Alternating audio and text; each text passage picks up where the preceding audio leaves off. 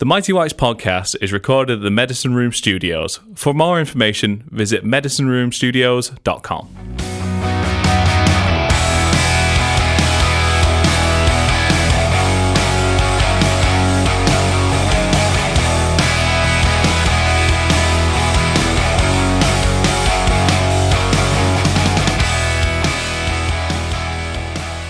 Hi and welcome to episode 23 of the Mighty Whites podcast.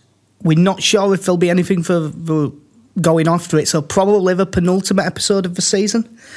Just two of us again. Connie was meant to be here, but he's currently stuck in traffic just outside Durham. So it's just me and in Portland, KC. Good morning. Yeah, it hasn't been great again. No, it hasn't. Just when you're celebrating a 2-1 win in a terrible game over Barnsley, that's as good as it gets. It's this season is really dragging on now. Yeah, it's got to the stage where I dare say we may as well do the games first because we'll just burn through them fairly quick. You would have thought 2-1 win over Barnsley. Pearson Alioski with ours, Paddy O'Connor on goal. It was a shite game. Leeds were shit. Barnsley were also shit, but we won, so it was all right. Great opening goal though from El Hijo de Leonhardt. Yes, I do. I like that one. Yeah, great to see him pushing forward and taking a shot on like that because, you know, this season, it's not something you see Berardi doing all that often. And I've heard from you and seen some of the highlights that he does like to get forward when he's been playing in the under-23s. It's nice that he's had a bit of confidence in him to push forward and get himself a goal. Not sure if he still has that confidence, but I'm sure we'll get onto that. Yeah, we might come to that. I thought he was best player on pitch in this game, full stop, to be honest. I thought it was really good. Not Matthew Pennington right back. By the way, that shows, I know that it's the square balls bit, but that shows what fraudsters Who Scored are, because he was his man at match on Who Scored. Huh. He got in the team of the week on Who Scored. Okay. Right, now in the second half he played pretty well, but in the first half he missed about 4 long balls that got it straight at him and just gave ball away constantly, and him and Alioski were both at fault for our goal. They kind of pissed about on the right hand side and gave ball away. Cross came in, O'Connor slices it in after Janssen misses it. One of them, it was a bit awkward for Janssen and O'Connor slicing it in like that. That just happens. A centre-back's going to do one of them. Yeah. Luciano would have got to that header. That was low enough for him. Oh, yeah. But he would have also headed it in O'Connor's position as well. True. In fact, he'd have headed Tom Pearce's shot. Just Klinsmann it into the bottom corner. Yeah. So that was 1-1 at half-time. I believe Phil Hay described it in his half-time report as dross. Yeah. I didn't sound any better than that. It was not a great game to listen to. These, especially at this point of the season when we are at best playing to try and finish 12th and failing, these are really difficult games to wake up at 7 a.m. for. Yeah. But start second half, we got the goal that proved to be winner. Really good ball over the top, outside at foot by Tom Pearce. Roof running in behind down left, like sort of left-hand channel. Roof had been completely anonymous all game, but he did really well here. Got to it, beat his man, drove into the box. Really good ball across, and Alioski couldn't miss. Which, come to think of it, we didn't mention it, but he had a nearly couldn't miss it after about 3 minutes and missed it. But a tap in at back post. I kind of enjoyed Alioski's performance in this because he wasn't at his best anywhere near, but he worked his fucking bollocks off. Just like, he knew it wasn't going well, so he just made up for it with effort. Like, I think he ended up putting in something like 8 tackles, which was twice as many as anyone else on the pitch. Successful tackles. He really worked his ass off, and he ended up getting a goal for it. When they took him off after about 70 minutes, and he looked absolutely gone. I think one of the things he's suffered from a bit this season is a lack of competition for that spot, because I think there have been periods when he probably should have been dropped, and if we'd have had him fit, we'd have had someone like Dallas coming in or just someone else. But, you know, when the nearest competition to you really is Hadi Sacco, you know, it's a no-brainer putting in Alioski. And I think he, along with a lot of players in these last couple of months, went through a period where if he needed taking out for 1 or 2 games just to recharge him or something, just give him a bit of a break. But I'm just remembering back to, I think it was December and January when he went through quite a good spell of picking up a few goals, and remembering in particular the Middlesbrough game at home. He has showed what he can do, and I think if he has a bit of competition for that position next season, I think he could be a very good player for us. Yeah, obviously I went into this season saying that I thought that he was the one I really fancied to hit the ground running, and he hasn't quite done that, but I do still think there's a player in there. You mentioned Dallas, so I'll do it now. It sounds like his season's done. He's got a hamstring problem. No holiday for him. No trips away, but we'll come to that, and I'm not sure how long. I might end up on a rant. I really don't know. The other good performance in this Barnsley game was Peacock Farrell made a couple of really good saves. He had one in first half where Hamill crossed it and Janssen just left it, even though it was his ball to clear, and he had to dive across and save it. And he made a really, really top quality save from that Mahoney right at the end of first half, where he just waltzed through, clean through, and none of the defenders got near him, and he had pretty much no right to make the save, and he did. Was this the one when Saiz had left his man? Yeah, when he gave him an absolute fucking bollocking. Yeah, by the sounds of things, it wasn't a great day for Saiz. It wasn't, but it wasn't actually any worse than a lot of them. It's just people noticed it because of the stuff we'll come on to in a sec. The other thing is, actually, I haven't seen this back on TV. I've only seen it from in the ground. You will have seen it. Did it show Adam Hamill getting booked for a dive with not long left? Actually, no, that's one of the things I haven't seen. Or did it not put it in the extended highlights? No. Oh, that's a shame, because I did not have a good view, because it was obviously in front of the South Stand and I was in cop, but it didn't look like a dive to me. Yeah. I tend to watch the extended highlights on Alien TV, so unless I just completely miss it, it's the sort of thing they tend to take out of those packages. Right. But they could have easily got some, those Peacock Farrell saves that I've mentioned, that penalty that could have been. McBurney had a goal disallowed for offside, which looked as if it was, in fairness. And then Kiefer Moore's miss from 2 yards. I mean, Hamill put it across. Peacock Farrell does get a touch on the cross to just make it awkward for him, but he's still a decent striker, would have reacted and scored. Yeah. It's another game we're finishing off now where how many times since he came into the team have we said that Bailey Peacock Farrell made some big saves and had a good game? Yeah, he's the only link we've had really is Kieran Westwood, isn't it, for goalkeepers? Yeah. If it's Kieran Westwood, as much as I don't like Lonergan, I'd rather just keep Lonergan on bench and play Peacock Farrell. Yeah, I think at this point we're clearly seeing someone who he looks perfectly fine playing at this. I would like to see him play in front of a strong back four. In front of? You want him to play holding mid? Honestly, yeah. He could do it.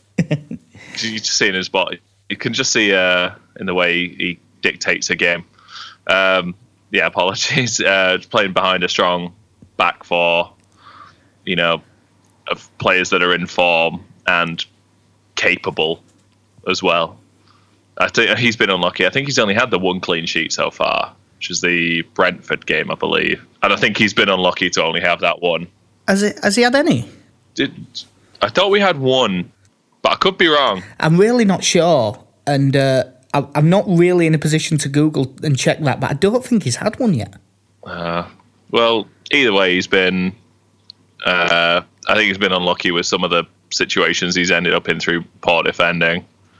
Yeah, but if you're going to be in goal for Leeds, you just kind of have to get used to... Oh no, we did. We beat Brentford 1-0.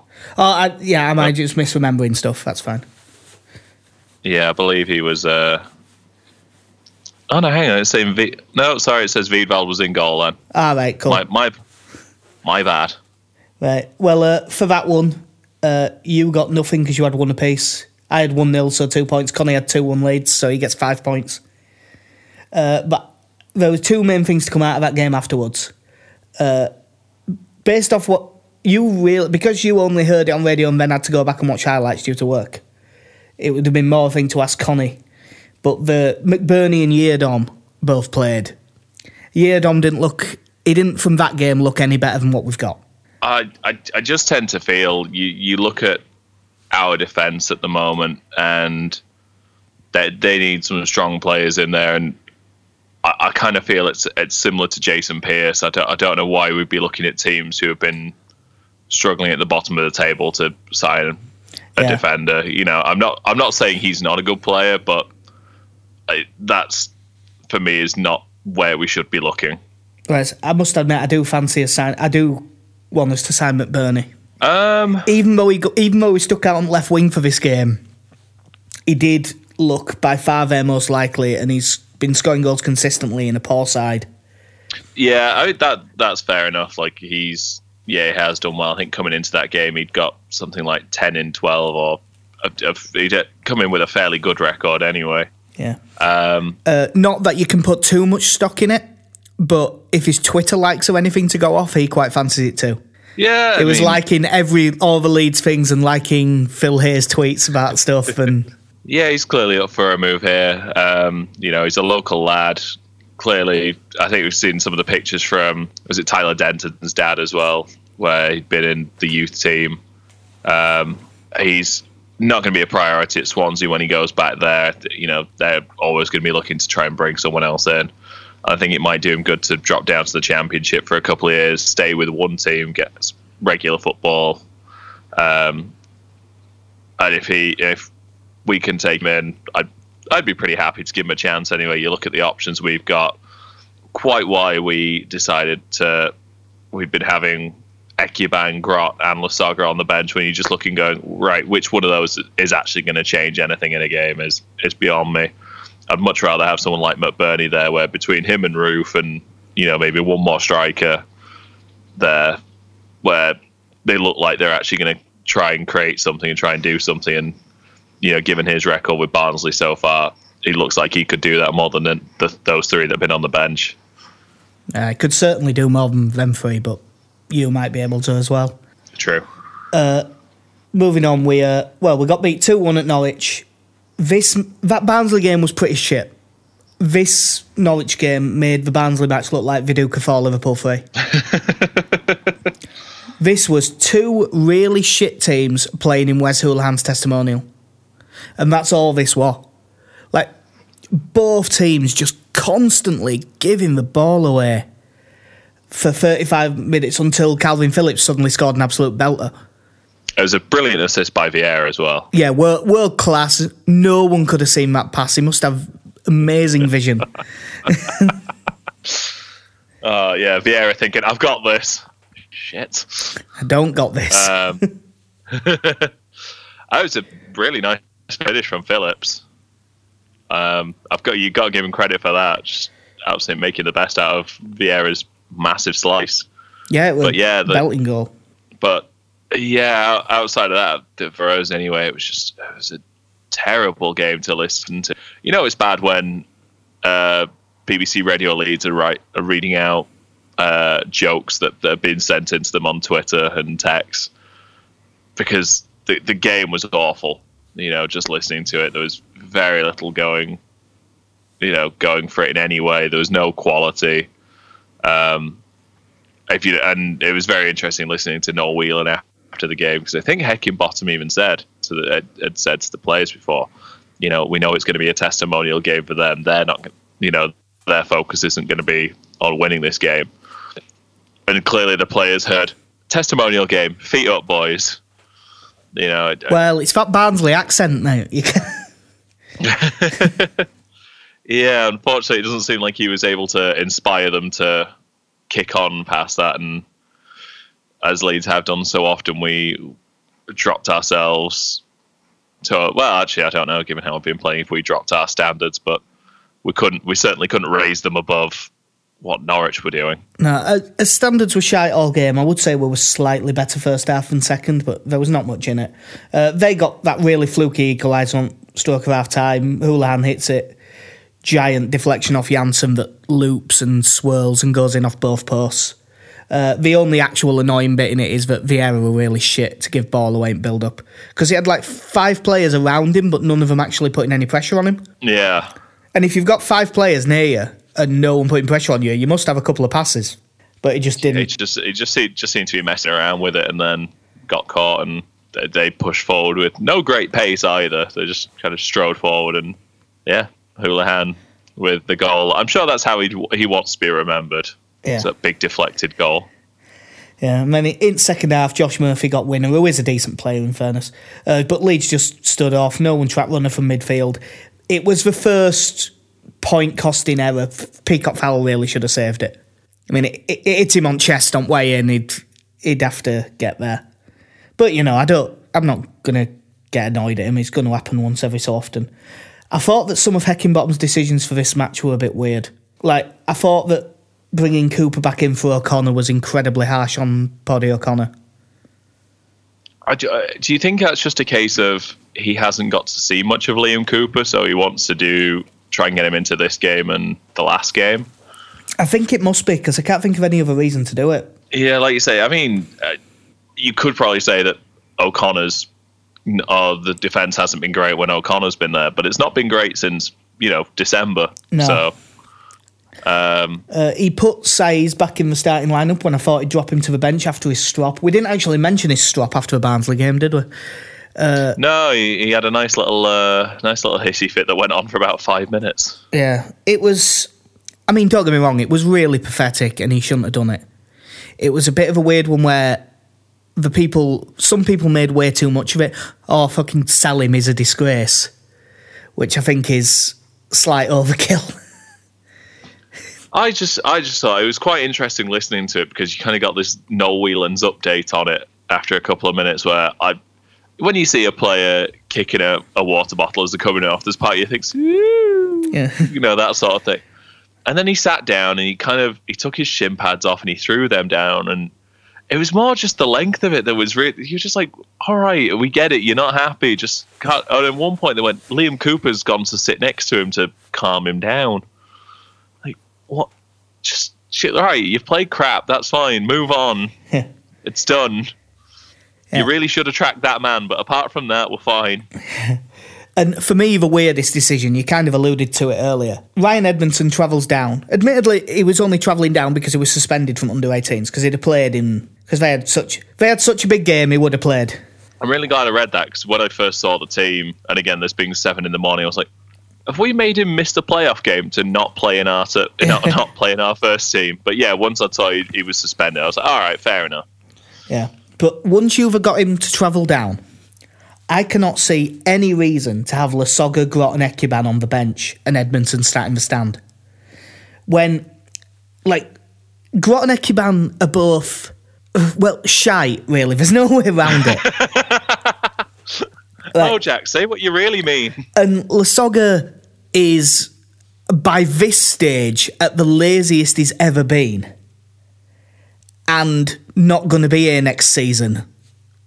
I cannot get the logic of not giving Edmondson the experience of coming on for 20 minutes at the end. I mean, it's a game that don't matter. If he comes on, I think it was it'll probably been Gareth Jones that said it because I listened to a bit of the build-up on my way into the office. And they said, because I did manage to find a stream, so I did get to see the game. But, and it was him going, if worst comes to worst, he comes on and he's absolutely shy. Is that going to be any worse? And he'll at least get the benefit of the doubt due to being a 16-year-old kid. Like, out of all our strikers on the bench, who's in the best vein of form? It's him by an absolute country mile. Yeah. I don't understand, you've got this kid who is coming from the under-18s. He's helped his team win their division on the last day. He's been scoring goals since he arrived. No. Let's look at Grot and Ekuban again. Just make sure they're really shite. And I know it's nowhere near the same level, but it's not like he hasn't got any experience of playing against blokes in senior football. He played for York. Exactly. He played for York. And to be fair, there's not going to be, in terms of coming on and there being absolutely no pressure. This is perfect. We're playing terribly. Norwich don't really give a shit. Just get him on, throw him on for 20 minutes, and if he doesn't do anything, all right, fine. He's going to go back to the under-18s and keep playing for them. But Jesus Christ, what the hell are Ekuban and Grot going to do? No. Oh, we've pumped a long ball wide. Grot's not won the header. I suppose if he did come in and do nothing, Heckingbottom might fucking sack him, seeing as he decided to single out Tom Pearce as being shite when, as far as I could tell, I mean, he didn't have a good game. He was just okay in a poor side. But the way he singled him out, and I think he did it twice. He did it once, just mentioning it, and then he got asked a question about someone else, and he circled it round to Tom Pearce. It was full-on shades of Colin Wanker and Tom Lees. I'm not going to lie, I haven't actually heard what Heckingbottom's. I've seen all the tweets surrounding it and Phil Hay reporting on it. Yeah, it was today has been a real lesson for Tom Pearce. Why? I didn't think he got taught a lesson at all. That was nowhere near where and I thought, am I going mental? So, because I gave him like a 6 out of 10 in player ratings for it altogether. As did Phil Hay. I think Beren Cross on Leeds Live gave him 5. Those were the only ones I saw. But it's not like anyone's ratings said, he really struggled today. And I thought, well, what's he seen? And the other thing was that he said he identified it like quite early on. They were getting at him and stuff. And he didn't change anything to protect the fullback. That was the thing that really annoyed me, is the fact that he's identified this issue and then gone, should I change this? Just leave it, it'll be fine. That'll learn him. No, that's not how this works. Yeah. If you identify it, no matter how close we are to our nice little post-season holiday, just tell Alioski to go protect him a little bit. Just get him on the left. Tell him to play a bit deeper. But no, just leave him. Well, it's doubly annoying, seeing as we still haven't given him a new contract. So we're giving him a bollocking and giving him reason to be pissed off at his manager when his contract's up at the end of the season. Is Tom Pearce? It seems very strange to me that it's got to this point. Like, you'd have thought, especially for the time now he has been on the bench in the first team or has been playing at left back, you'd have thought at least, right, let's give him a 1-year deal and then we'll sort out a new contract in the summer. Yeah, it was just something like that to tie us over. Well, I don't know how they've let it get to this stage of the season without offering him something anyway. But do you think it'll be all right? Do you think we'll sort it? I think so, yeah. I assume there's someone there with their head screwed on who'll go, listen, lads, you've got to give this guy a contract. I'm not sure if Carlos in the under-23s go, just give him a deal. Yeah. Let's not piss around with this. Yeah, it's either this or Lawrence de Bock. You know what? I'd actually managed to successfully forget about Lawrence de Bock until you mentioned his name. I was about to ask what Pearce's performance was like on a scale of de Bock to 10. That, you see, if he'd have singled out Pearce for criticism and he'd had a de Bock game, that's fine. Like, I'm all for that. I'd be fine. I don't mind them singling out even a youngster if they've had a real shocker. But when they've just not been as good as the previous couple of games, when the whole team was worse, it just seems... It's a game we lost, and clearly there's not many players who've come out of it playing well, but do you really need to pick on, the 19, 20-year-old lad? Yeah. 19-year-old lad with about 6 senior appearances. Yeah. Yeah, well... Where's Tom Lees when you need him? Wednesday. Well, I had a 2-0 loss, so I got 2 points. Connie had a 1-1 draw, so he gets nothing, and you had 2 on Norwich. Get in. So you get 5, which leaves us after 50 games with 1 to go. Connie, 59 points. You, 64. Me, 67. It's all coming down to that QPR game. Well, it's more coming down to the all the pre-season predictions, isn't it, really? But are we going to take predictions on the 2 fixtures after our final game of the season? No, we're not. But speaking of, this can be the news segment. I'm not going to be one of them that goes off pretending that I know shitloads about this situation, because I don't. I'm no expert in it by any stretch. But even if you have a passing knowledge of the news, you know there is some bad stuff happening in Burma. And then Leeds go, right, lads, post-season, 2 friendlies in Myanmar. We're playing MNL All-Stars in Yangon in 9th of May, which is only 3 days after the last game of the season. It's a 13-hour flight.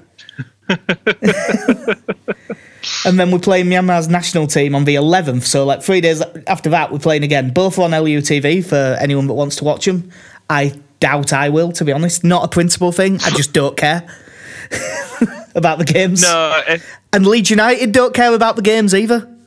I think if there's some sort of radio stream, I might listen to it if I'm about. But like you say, it's not so going out of the way to get involved in it anyway. Yeah, there's a few things with it. Like, the certain bits of Myanmar are far worse than the others.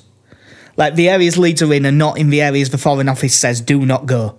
But even so, I quite liked the way Phil Hay put it. He put Leeds would be the first English club to play there in 80 years. There is a reason why. Yeah, so we won't bother getting into all the detail, but I did note down some key numbers, and I would encourage everyone to Google stuff and to read some of even the most recent news stories. From a football point of view, David Prutton wrote a good column that went up in YP. Phil Hay's written some good stuff. Sean, Dr. T, wrote a good article on it as well on his blog. Some really good stuff with more detail on The Guardian and stuff. It's all over it, don't take much finding. But just like a few numbers. 655,000 Rohingya Muslims have been forced to flee into Bangladesh. The forces have killed an unknown number of people in that and have been heavily involved in the rape and torture of women and young girls. They've been laying landmines in the area. They've burned hundreds of villages, so they have nothing to come back to when if they ever do get repatriated. There's 30,000 other people of various minority groups that have also been displaced. I don't really know what about. I believe some of them are in Thailand now. But that unknown number killed. I thought, I'll have a Google and see what sort of number they are. In the first month of this military crackdown, which was August to September 2017, they killed more than 6,700 Rohingya Muslims, including at least 730 children under the age of 5.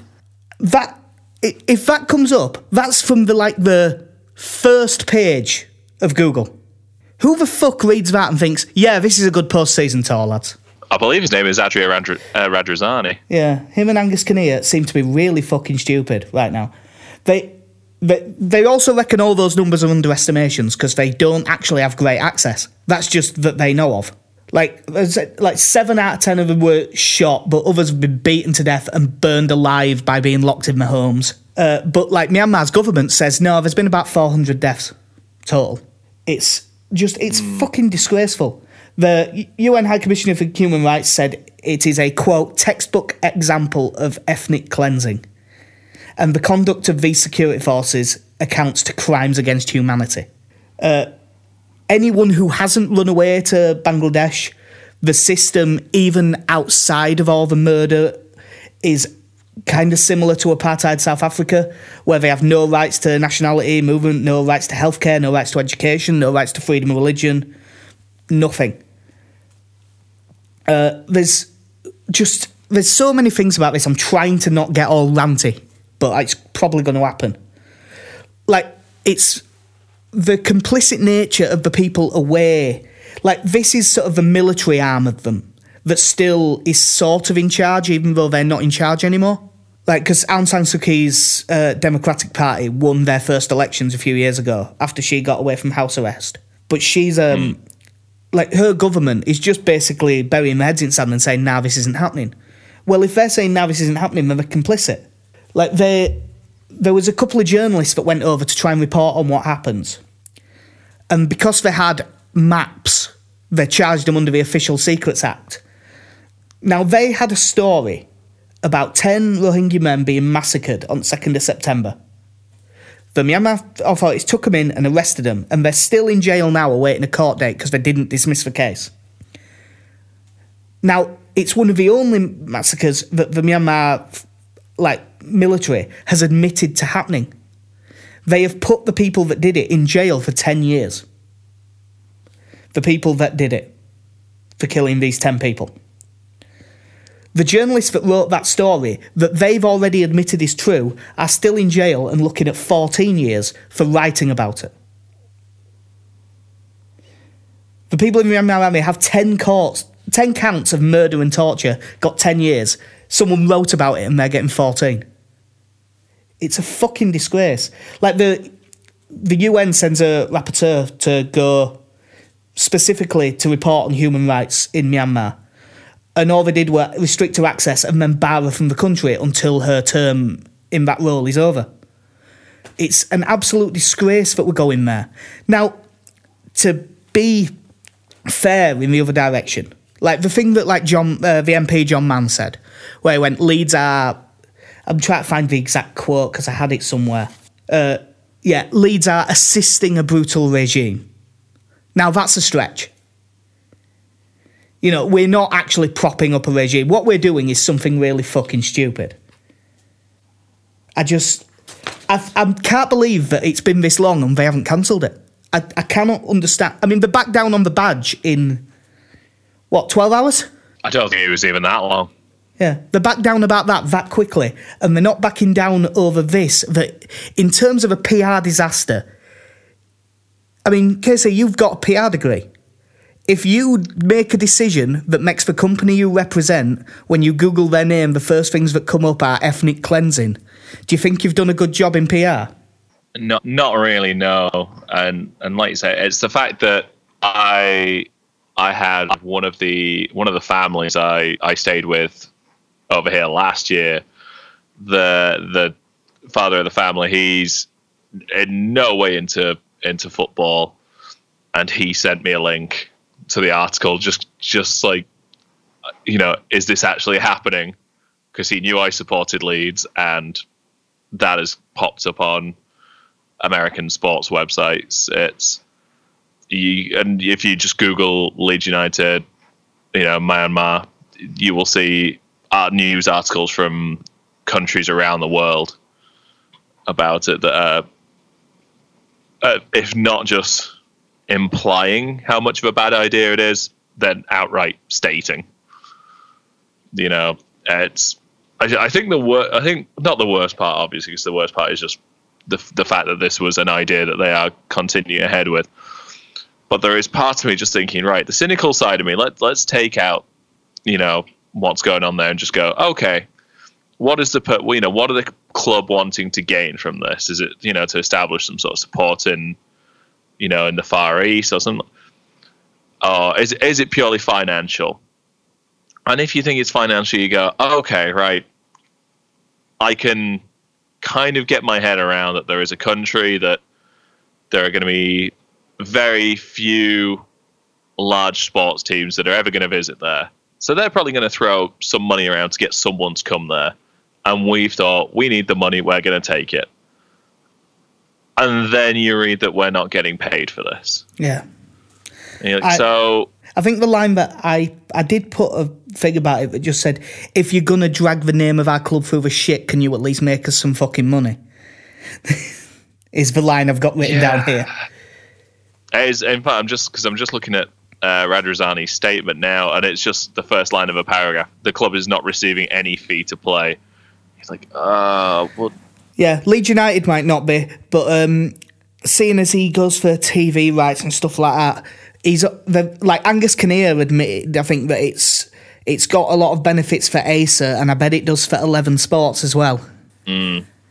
I mean, there can still be good things to come out of this. Like, if they don't piss about. Like, I mean, the other thing Angus Kinnear said, before I forget, is that he said, Myanmar's the fastest growing economy in Southeast Asia, and we hope to make some fans to support our journey back to the Premier League in the coming years. From a business sense, I don't really see what kind of difference that's going to make in a country where minimum wage is like $2.80 a day. And they've recently voted to up it to like $3.60 a day. Yeah. Yeah. The one point people had on Twitter that I can give them is when they were saying, and Radrizzani did say it's about people instead.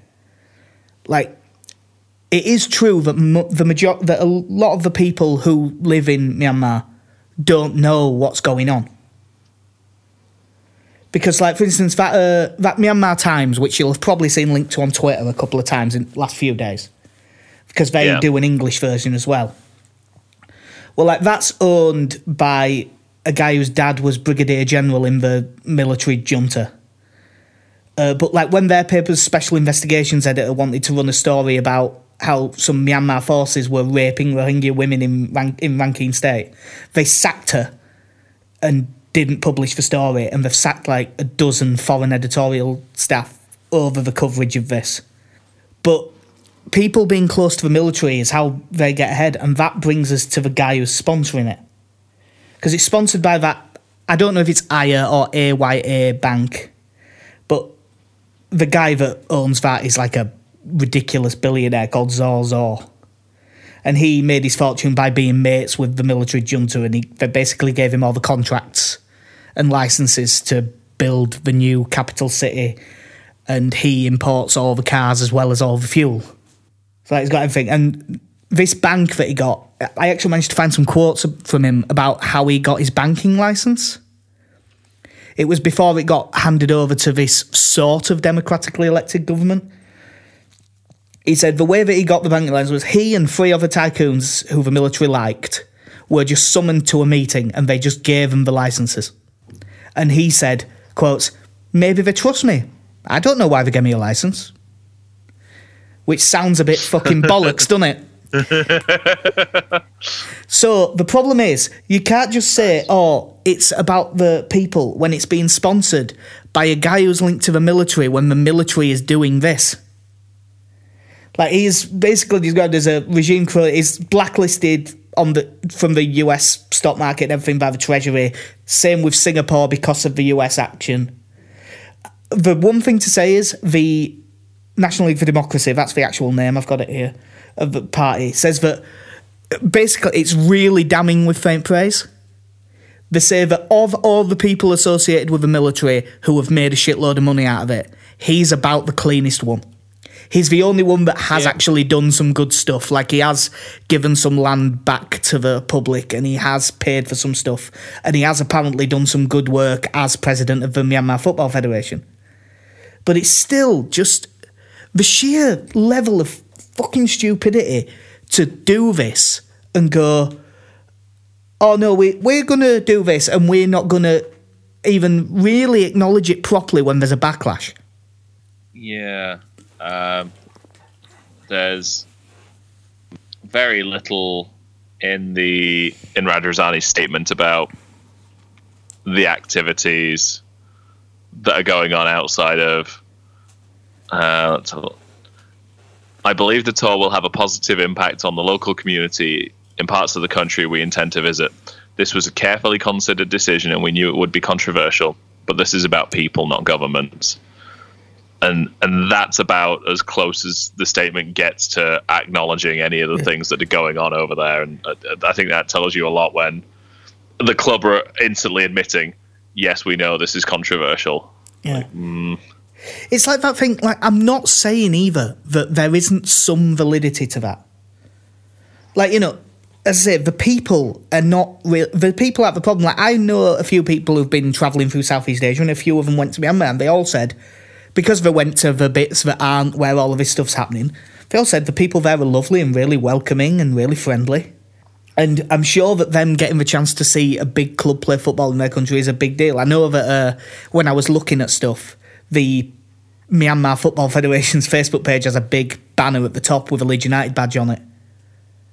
I don't know what it says because I don't even know what their language is called. But and you said you'd done research. I know, right? Even if you boil it, even if you get rid of all of the, you know, ethnic cleansing stuff, every single bit of it, if we just pretend that all of that exists in a vacuum but we're not in, just the sheer thing of not seeing from a PR point of view how bad this will be, I just find it absolutely astonishing. And I didn't mean to go on about it for this long, but fuck it. And the problem is with things like the thing John Mann said, saying assisting a brutal regime, and a few people saying, oh, you are pro-genocide because you're doing this. Because you get some idiots going that far the other way, you get people going so far in the opposite direction that you just end up with some stupid stuff. Like, I've seen so many people having a go at MPs saying, you know, well, what's it got to do with you? This is our football club. When they're like the, you know, shadow minister for sport, or an MP for the areas in Leeds? Well, all Leeds fans. All Leeds fans or anything. And the one that even annoyed me more than that, and it might be the dumbest argument I've ever heard anyone make in a way, there were people saying to other Leeds fans, well, you didn't even know about this conflict before this got announced, so you can't be mad about it now. Which is, if you find out about something, that's when you know. You can't know before you know. There's no hipsterness in genocide. I was against ethnic cleansing before it was cool. Yeah, you know? like, I mean, first of all... Have you not seen my wristbands? I mean, not everyone was, but there was loads of people acting like no one knew about this before this story. It's been in the news constantly for, like, best part of a year.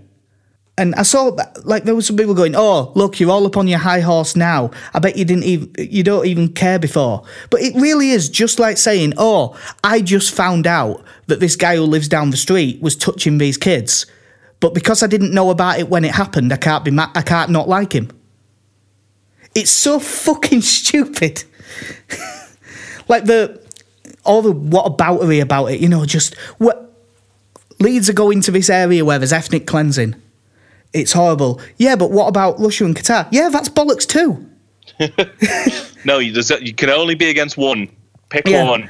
Just because something else awful happened doesn't mean this isn't. Like, and I missed it at the time. I genuinely didn't know, because Leicester went to Myanmar after one league. I had no idea. Like, they didn't play 2 games like we have, and it isn't advertised to the same extent. But that was bollocks as well, and they shouldn't have done that. But there were people going, well, you're going to sit there and do this, and then you're going to watch the World Cup. And they're acting like, well, they don't understand why Leeds fans have been more annoyed at Leeds United doing this than at FIFA doing something. Everyone knows how corrupt FIFA is. Yeah, we've known for a while.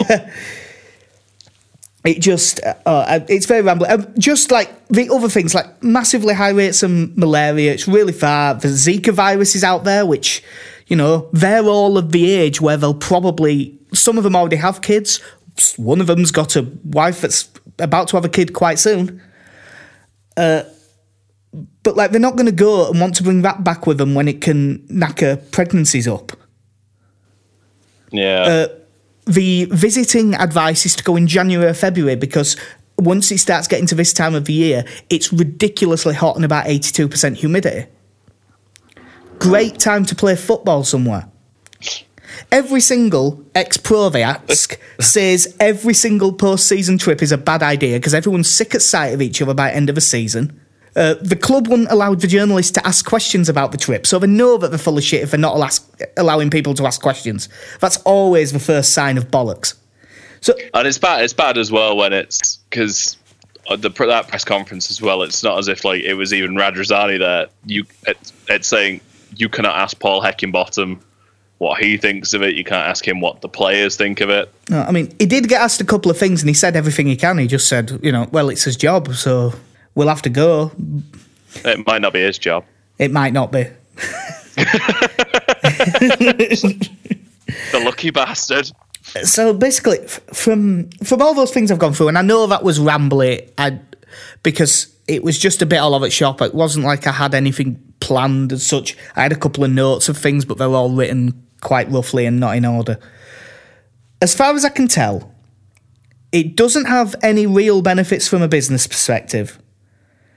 From a football perspective, the club and Heckingbottom have admitted that this is not about the football, and the football on it is inconsequential. And from a PR perspective, it's put Leeds in headlines with the words ethnic cleansing and in Twitter searches with genocide. So as far as I can tell, this is a fucking ridiculous decision. But Jack, how else are Adam Forshaw and Luke Ayling going to begin their road to recovery if we don't go there? I know, right? There's no pictures in Leeds. I think that was one of the tweets in the initial statement I saw when it actually named those two. I'm sure Luke Ayling was there going, oh yeah, thanks for dropping me into this. Yeah, thanks. I definitely wanted to be named in this. I don't know how I'd ever get back to fitness without going to fucking Burma. Let's not have any pretenses as to why we're going there. Like, especially when you say, "Oh, it's going to help two of our players get back to it." They're going to go on a holiday. Leave them alone. Like, why they don't just say, like, if it's that they have to do this, even if he just said, "Look, it's really good for ASA and 11 Sports, so I'll make more money and I'll have more money to put into Leeds." If he just came out and said it, I'd still vehemently disagree, but I could at least see the logic. I cannot get my head around it. They really should cancel this.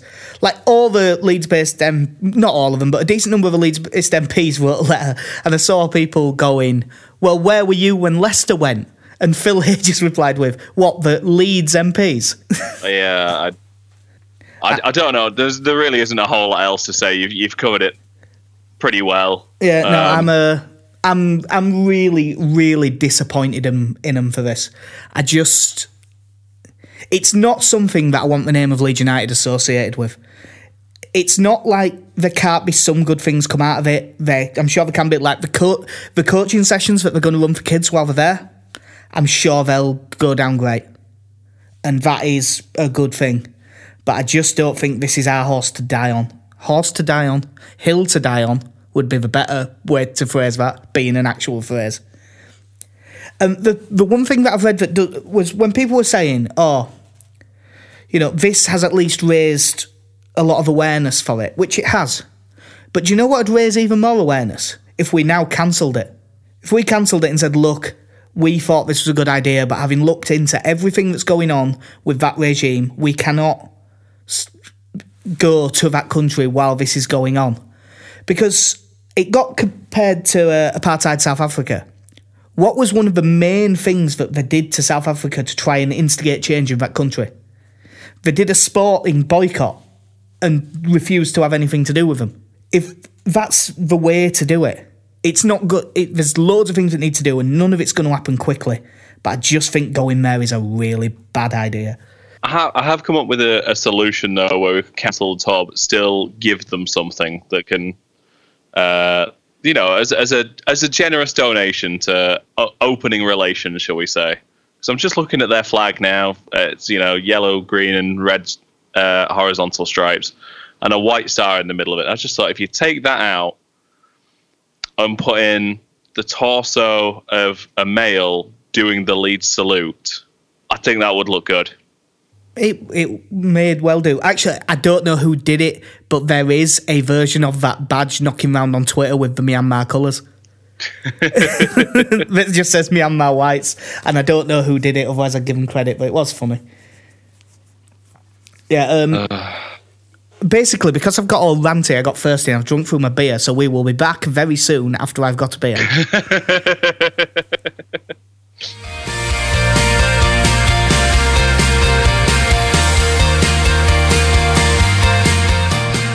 Right, well, I've gone and got a beer. He's calmed down. I've calmed down a bit about the bollocks that was happening. And I guess we should go on to something that can make us really happy. Just to, counterbalance the annoyance and everything. Pablo Hernandez has signed a new 2-year contract at Leeds United. Get in! He's actually staying around. Now we'll sell him now. just so we can get a fee for it. Yeah. It sounded like there was a lot of clubs interested, but he's decided to stay. Him staying, in a way, makes me think more about next season and gives me a bit more hope, because I don't think for him it was about money. So I'm hoping that the reason he stayed is because he's been given some form of a decent number of assurances about him having a real go.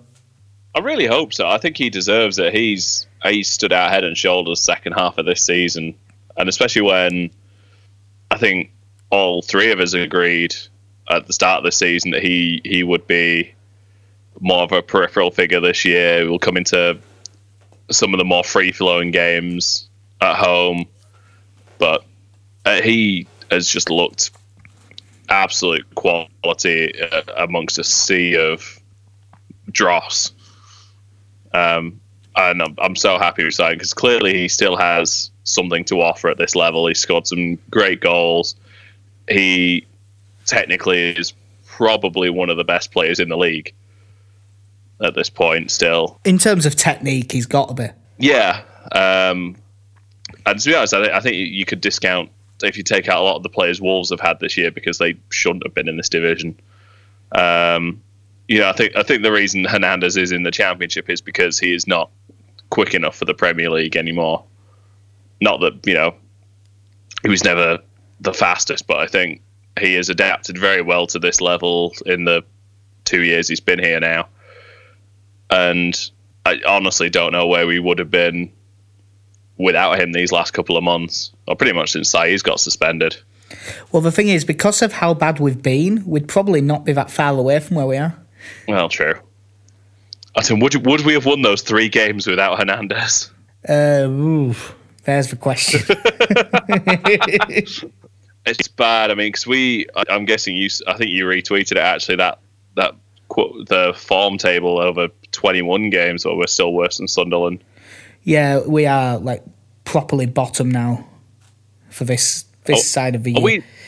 Are we like the second or third worst team in the UK over half a season? Yeah, I believe so. Because clearly, Brechin are the worst. Yeah, definitely. With their 4-point season. But it's not in the notes, so I'm going to mention it now because it just jumped into my head. Did you see the thing a few hours ago? From next season, clubs are probably not going to have to produce a programme anymore. That's interesting. Because there's so much more that's digital now that they're just dropping in sales. I mean, would you miss them? To be honest, the only time I've ever taken a programme in the last few years is whenever I've been in like the Bremner Suite or somewhere like that. I've not bought a programme for years. I'd like to find them at away grounds because, most of the away grounds I've only ever been to once. So it's quite nice having a programme from Yeovil and places like that. But I think I don't know if to put it back to £3 or £4, but I pretty much the time I used to love reading the programme was when Bates was in charge. I loved reading his programme notes. They were fantastic. Was it the reading equivalent of hate fucking a girl? I can't say I've ever done it, so I cannot attest to that. It gets you off, but you know that it's bad. I want to read this to get angry at this dickhead. Yeah, it's how I imagine I'd be if I read the Daily Mail. They're so racist. Why did I buy this? Yeah, Victor Orta turned down that Deportivo job that we were on about last podcast. Would you have rather he went?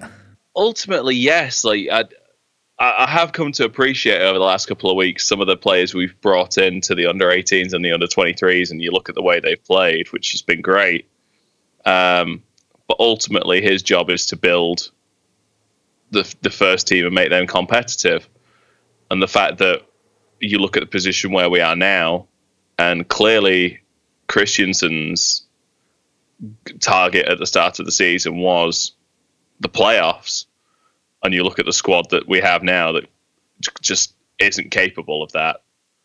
And I go back to the summer where we lost 2 key players, our first choice central defender and first choice striker, and in no way replace them with anywhere near a similar quality. And that's on him. And I'm not happy with how Heckingbottom's been working with the squad, and clearly he's not had much effect since he came in. But at the same time, both him and Christensen can kind of take a look and say, listen, it wasn't us that brought those players in. Yeah, the Heckingbottom stuff's weird because it's like if a builder was there going, well, I don't have the right tools. And you're like, well, you do, but you're also sticking them up your ass. So even if you did have the right tools, I'm really not convinced that you'd know what to do with them.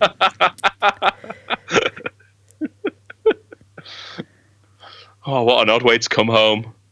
That's not how you... What? Why is the spanner... get out. Just get out.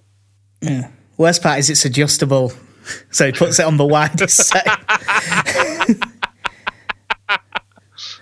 And it's not even a sexual thing. It's just that he's so betrayed by the way it's gone at Leeds that he just needs to feel something.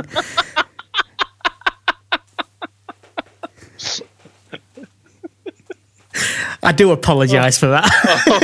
Oh, wow. I'll tell you what, 2 minutes ago, I didn't think that's where that was going. No. There's a man turning to his wife going, "This is why we get the Lithuanians in to do the bathroom. English builders do shit like this." No, there was one thing that I think it was Phil Hay wrote an article saying that it might not be getting rid of Orta that's the right thing to do, but maybe reining him in a little bit. Now, I'm not really sure what the right thing to do is, but seeing as he has done so well with the under-18s and under-23s, like, still give him a say in some of the first-team transfers, but maybe limit the amount of control he has over first-team transfers. You know, still use his network, still talk to him, but maybe give the man... Just redress the balance between how much say he has and how much say the manager has. I mean, I've always thought that if you're going to go with the director of football policy, then probably the best way to go about transfers is to put together a team of either 5 or 7 people to decide on a transfer. And although I think that kind of sounds ridiculous, if you've got, say, a first team coach, director of football, chief scout, head coach there, and you've got a number of different people who, you know, you've got 2 or 3 people who... You'd have some data analysis guys and stuff like that. Yeah, because I think whether if you have just one person making those decisions, right, that's fine, that's one person's opinion, and yes, a scout may have assisted in some way, but they're ultimately not going to make the decision. And I think, and I remember, again, going back to reading Why England Lose and reading about Lyon's transfer system, I believe they had like a 5-person panel, which was, I think you'd have like one of the ex-pros that's still involved in the club would be involved in it. You'd have the head coach, you'd have the director of football, chief scout, and maybe the owner as well, who would discuss a transfer target, and then between them they would essentially vote on whether it was a good idea to sign that player. Because, I mean, you look at someone like Ekuban, who... What's Ekuban? 22, 23? I think he's 20... It might even be 24 now. You know, we're looking at someone like him coming in. Oh, he's 24. So, realistically, he's probably not going to develop a whole lot more. And you look at the teams he's played for and the leagues he's been playing in, there was nothing in there to suggest that he was going to come in and do well in the championship. What was it? Albania he was playing in last season? Yeah, he was on loan in Albania. You know, that's been his most prolific spell at a club. That it's just looking here on Wikipedia, so take it for what it is. It's 17 goals in 34 games. But at the same time, there's not too many times you think, right, we need a striker, someone who's going to settle into the championship really well. Who's been playing well in the Albanian leagues? Yeah, you might think who's played well in the Czech Republic, who's played well in Switzerland, those like second-tier leagues. Yeah. But saying who's played well in Albania is a bit of a stretch. It just jumped into my head, so I wanted to bring it up. At Ephemeral Joy on Twitter, he said this, it was a couple of days ago, but it just jumped into my head. It was after and we'll mention it now, Leeds being linked with Kyle Bartley in like a serious link. Yeah. Have you seen the news about that today? I have, yes. Yeah, but Phil Hay, Leeds are looking at signing Kyle Bartley. Twitter goes mental. Today, Bartley, knee ligaments again. Yeah, second time in a season. Yeah, I'll mention the thing I saw on Twitter that it made me laugh and also just gave you that 1% of, actually, no, that might happen. He just said, Pablo and Bartley were signed by Swansea when Laudrup was boss. Pablo has had assurances about next season and says Laudrup is the best coach he's ever played for. Laudrup has no ethical or moral compass with dubious foreign regimes. Are you thinking what I'm thinking? You know, because he had all those weird deals and stuff, didn't he, that he got in a bit of shit for with agents. Yeah. And, I mean, I know that's said in a funny way and stuff, but when he said it, I went, you know what, I could see that. But yeah, we'll talk about the Bartley thing now. Obviously, we all want him back because he was brilliant for us. And we know that he suits playing with Janssen, and there's all these things in the world, but is there a risk that he's not the same player, even though he's only 26? That's 2 knee ligament injuries in one season, and the first one was a really bad one. They don't yet know how bad this second one is. Is it risking us signing another croc, and he ain't going to come on like a 1-year deal for 500 grand? Yeah. I mean, I would still want him to come in, I think. Like, at least just give him a physical or something when he's in a position to... Obviously, I don't know how long that'd be, but... Well, as we know, Leeds have got a great record of signing players who don't get injured. Yeah. Looks perfectly fine. Should we give him a physical? Look at those abs on him, though. It'd be fine. I mean, I would be willing to take a chance. But that is also in, without really having an idea of anyone else who could come in that would play alongside Janssen and lead that defence, because that's what Janssen's missing. I think he's he needs an organiser next to him, doesn't he? Yes, I think he has passion in spades. I think he has enthusiasm in spades. But and ability as well. He's got loads of ability. Yeah. He just needs someone to direct him a little bit more. Are we saying that Paddy O'Connor is not that man? Not yet. Although, to be fair, I do look at the way Paddy O'Connor has played this season. I looked at Janssen. I do think I bet those two would get on like a house on fire. I can't imagine them just going out into Leeds and fighting people just because they wanted to. Yeah. Speaking of good young under-23 players, we haven't actually mentioned the results of them, which we normally do. Since we last did a podcast, under-23s have only played once, I think. We won 4-0 away at Bristol City, which I think was the last game of the season. Yeah, I believe it was. Yeah, I didn't see the game. I've seen the goals. Everyone who saw all of it said we played brilliant. Own goal, really good finish from Sam Dolby, raced through and just dinked it out at keeper when he was coming out, and 2 goals for Tyler Denton. Yeah, I wasn't expecting that because I saw he was there. I think they even said he's back in the lineup today, which was kind of expected with how much Pearce has been playing in the first team. But yeah, I don't know if they pushed him further up towards the end of the game, because I think they both came in like the last 10 minutes. Yeah, they did. Both goals had a really good assist, both of them from Madga Gomez, who's kind of a bit of a forgotten man, because he was one of the closest ones to first team football at the start of the season. Yeah, he was in a few of the pre-season friendlies. He's still played in listed League Cup on the as first well. team. Yeah, he's listed on the first team page on the website as well. And again, it's very strange. He's been out injured, hasn't he? I think. Which is a bit of a shame, because again, like I was saying earlier about Alioski, it'd been quite nice to have someone even like him to give him a game. I'd certainly have him over Sacco. I'm done with Hadi Sacco, by the way. As much as I like Hadi Sacco the man, he does seem like... Do you maybe think Hadi Sacco could be a fullback? No. like when we were like, maybe A.J. White's not a left back. Maybe he's an attacking midfielder. Maybe he's the number 10 we've been crying out for. Should we just put Sacco centre back or something and say, oh, that's where he plays, is it?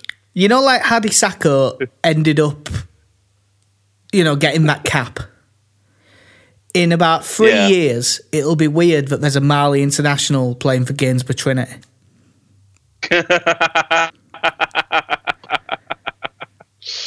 Oh dear. Yeah. I can definitely see him dropping down to League One or League Two. I think he won't actually drop that low, because he's got so much pace that he will be able to do something. If he finds the right level, he will be effective just because of how quick he is. And I think it's a shame again, because I think he's about the same age as Ekuban, where you just think, if we had another couple of years where we could send him out on loan and get him some League One football, and at least then where he can play regularly in a team. And I think there'd be a chance you could do something with him, but I think it's a bit late now. Yeah. And next season, we could end up with a team full of Portuguese players or something, for all we know, because the EFL have said there is no issue with Jorge Mendes and his connections with Wolves. So, as far as they're concerned, the door's open for anyone to try it. And it'd be interesting. I just have no faith in Leeds doing it well. Yeah, that's my problem with it. I've said it a few times. It's like, when... Leicester did eventually get done for it, but they had that dodgy sponsorship deal on the stadium where it was worth like $8 million more than it should be. Yeah. Because they're sponsored by owners. PSG are being done for a similar thing, aren't they, I think? But theirs is 100 million rather than 8. And all I thought was, I wish Leeds were clever enough to do that. So we'll see if I can do it. Before we move on to the last game of the season, it's time for Click News. Yes, it's back. Against Heracles at the weekend, Matthijs Klich created 11 chances in the match, the most in the Eredivisie since Christian Eriksen for Ajax in November 2012. I don't even know what the full-time score was. I just saw it on Twitter. I don't know. I don't know about you, but I'm pretty much reading that as Matthijs Klich is as good as Christian Eriksen. Yeah, I believe that's what it says. That's pretty much how I'm reading that. So yeah, hopefully we need some quality central midfielders next season, and I'm not opposed to. That's true. We ain't got any centre mids. In fairness, I'm happy to at least give them a go, because the more I watch Phillips and Vieira play together, I'm just getting close to crying. I don't want to see it anymore. Yeah, it's weird.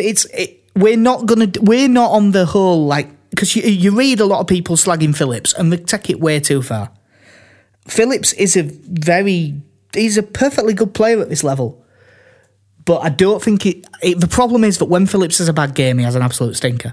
But Klich, I think next season, at least through pre-season, will get a chance to impress. So I'm kind of hoping he does, because he's clearly got plenty of ability. Again, we said before, it's not the Eredivisie, it's not a mugs division, it's not the Albanian leagues. Sorry, the Albanian league, if you're listening to this, but you know, clearly not up to the same standard.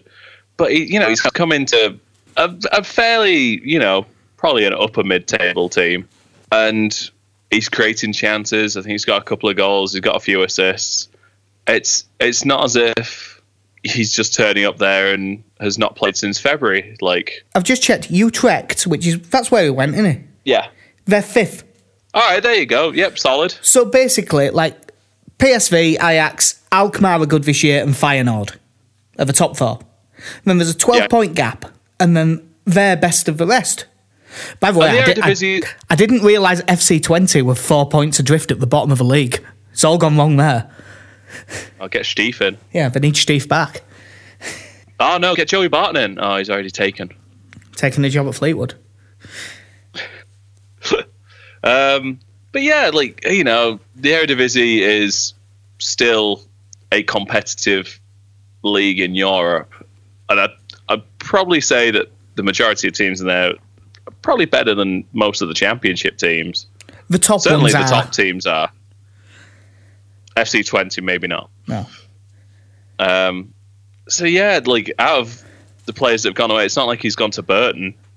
He's gone to a decent team and is doing well in a decent league, so he definitely deserves a chance. On behalf of Luke Murphy, may I tell you to go fuck yourself? But no, yeah, it's true. Right, there's not much for news, and for the... I was going to say... go on, man. I was going to say, I don't know if you've seen the stuff about Ideguchi the last couple of days. Oh yeah, I forgot about all that. It sounds like he might still get in its squad. Because they bizarrely changed their manager. Well, it's not even bizarrely. By the sounds of it, they've got really high hopes for Ideguchi because of... everything I read about him and everything I see makes me think this might be a Leonessa thing and the culture ain't suiting him. Everything you read makes him sound like he should be fucking brilliant. Yeah, he did. He dropped him and then immediately got sacked, and they brought in a guy who worked with him at Gamba Osaka. Like, that seems weird to me to be like, no, he should be in. And I feel like I can't remember what I know it was something Playboy that he did an interview in. Yeah, it was something like that, wasn't it? I think it was Weekly Playboy, I think it was called. Because that's where you go to get out the sporting news. But yeah, and I know he said I think he'd had a stressful time, which I can understand if you move to an English club who instantly move you on to Spain. So you've left home, and the place you're moving to isn't even the place you're going to be living for what you believe is going to be the next 3-4 years at least. I can see why that'd be difficult. I think Phil Hay had said he's not played a game since February for them. Yeah, he's not been getting in. I know he won in. I think they played either yesterday or the day before. They won 2-1, which I think might be enough to keep him up. But he also, in that interview, he said, "My goal is not just the World Cup. The most important thing is to play abroad until I retire."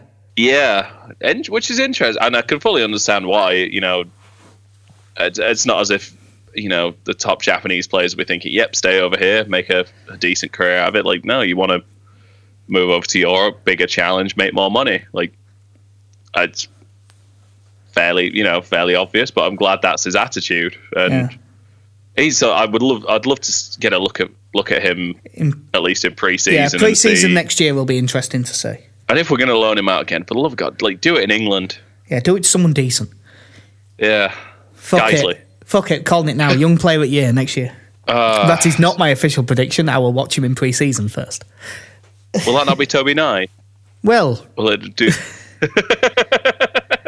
Now, I haven't seen what's happening with that, by the way, because I've seen everywhere people saying Pablo Hernandez, who is going to win player at year. Have they withdrawn that and me not noticed? I haven't seen anything, but the fact he signed a new contract makes me think Toby Nye might finish second. Yeah. Well, we'll see. Wait, last game at season, QPR at home, 12:30 kick-off on Sunday. They're 15th, which is 56 points from 45 games. If we lose to QPR and Sheff Wednesday don't win, we finish 15th. Which is, as always with Leeds United, the magic number. Honestly, normally I go for all the squad and stuff. I couldn't be bothered checking. From memory, I don't blame you at this point. Like, Bidwell and Jack Robinson are decent at both options at left back. Massimo Luongo is all right, but he's not going to play again this season because they want to rest him up for World Cup because they've naught to play for. Matt Smith's their top scorer with 11. That's the one thing I checked. Good friend Matt Smith. The main thing for us is, what do you reckon the team will be and who do you think will get a go?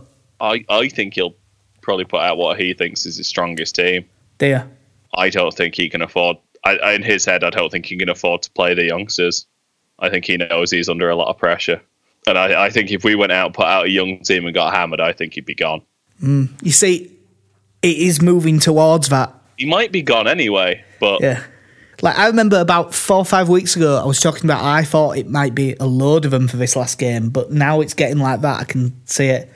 I think, it'll be big on fouling goal. I do think there's a chance he gives Hassana a go at right back, because we ain't got any right backs fit. Yeah. So I think he might get a go. One of Dolby or Edmondson, in my opinion, preferably Dolby, better be involved. Otherwise, I'm going to be really fucking annoyed. Even if it's on bench, they've got to be involved. We cannot have 3 players on... Because Roof will start, I would think. No, mate. Groton Ekuban up front, 4-4-2. It's the dream. The under-23 season is done. There is literally no reason not to now. Dolby should be involved. Jack Clark should definitely be involved. I'd like to see Oriol Ray involved as well. I mean, for me, if it was just me, ideally, I would quite happily go, let's put 3 or 4 of the under-23s in the starting lineup amongst the first team, put another 3 or 4 on the bench, and realistically at this point, it doesn't matter. Heckingbottom has done a shit job regardless of what happens tomorrow. I don't see what difference it will make having Oriol Ray in ahead of Ronaldo Vieira. I wouldn't even mind seeing one of the under-18s that they really rate getting a go. We didn't mention that, did we? They won, yeah. Yeah, they won the Professional Development League North. They beat Bolton 1-0 away, Kunta Manushkov scoring, but they lost their playoff semi-final 1-0 against Charlton. But they've had a brilliant season, so fair play to them.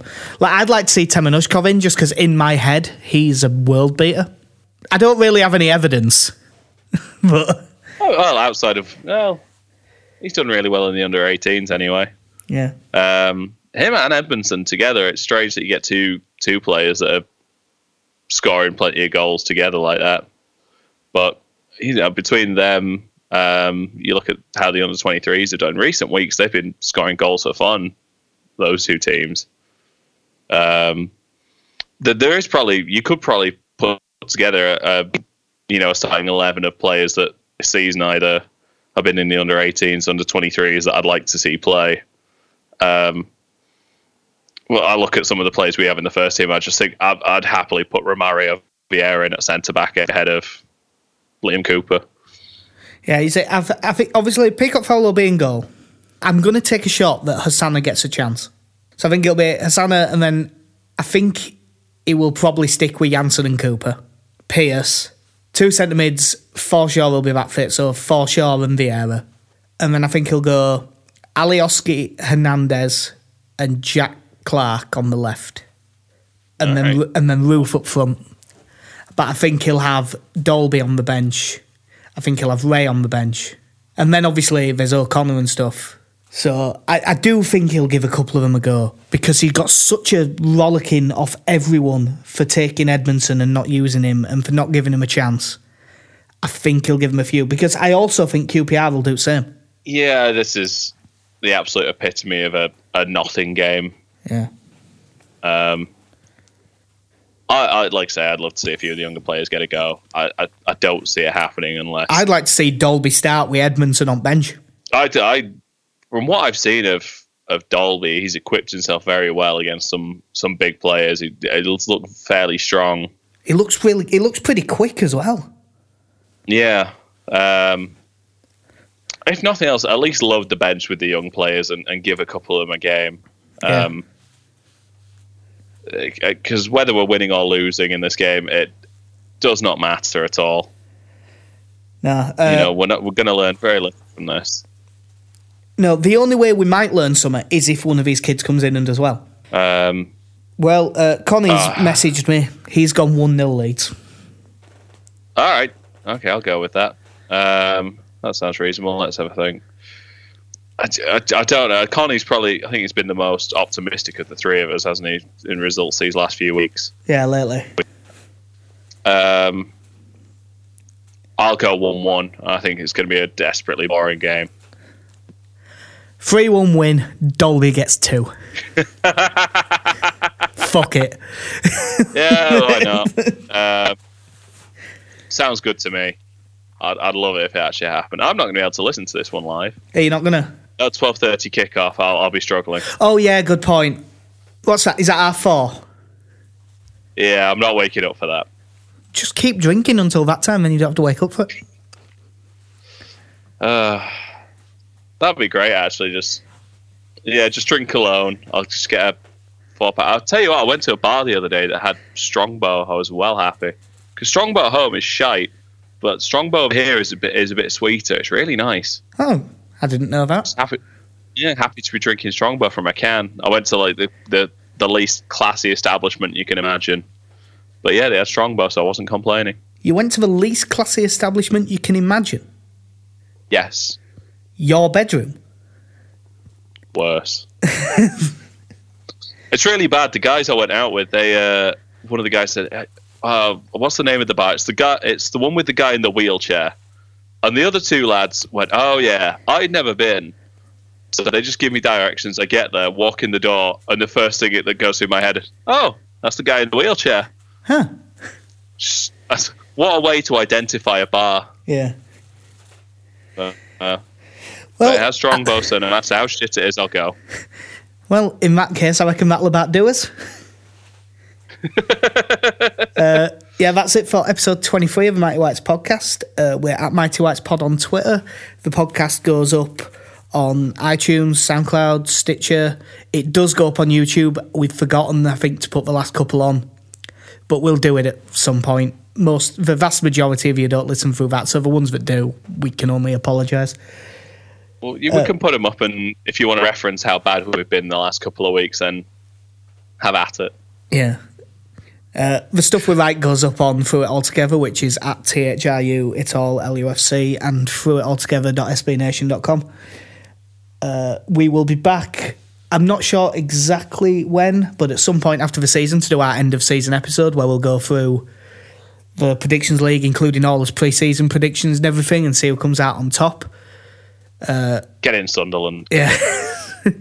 We will yeah, we'll see what happens. But thanks very much for listening. I've been Jack. See ya. I've been KC. I'll see you soon. Thanks very much. Bye.